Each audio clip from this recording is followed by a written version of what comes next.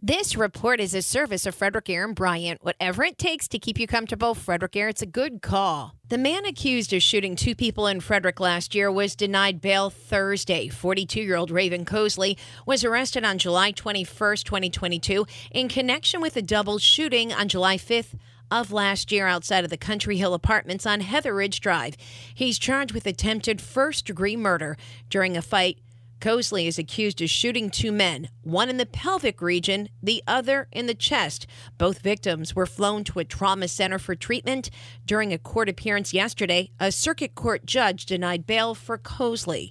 Legislation introduced in the Maryland General Assembly would set up a commission to develop a universal health care program through a single-payer system. Frederick County Delegate Chris Fair has signed on as a co-sponsor. He said the panel would look at how such a system would work in the state. Not with an objective of trying to necessarily create legislation that looks like one thing or another, but rather a commission that looks at the issue in its entirety and then makes recommendations based on that of how, if and how these processes could work. He said a single-payer plan would make health care more accessible to everyone. Activity is starting to pick up in the Maryland General Assembly. The 2023 session began just over 2 weeks ago, and Frederick County Delegate Jesse Pippy says so far few bills have been filed, but that activity is starting to pick up. He says he's sponsoring two bills to protect the most vulnerable in society.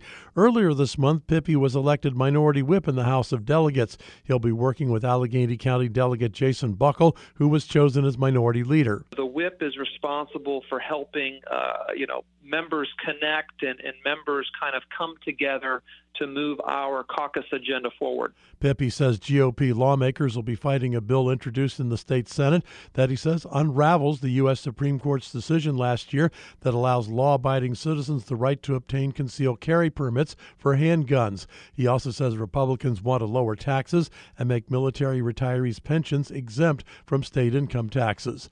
Kevin McManus, WFMD News.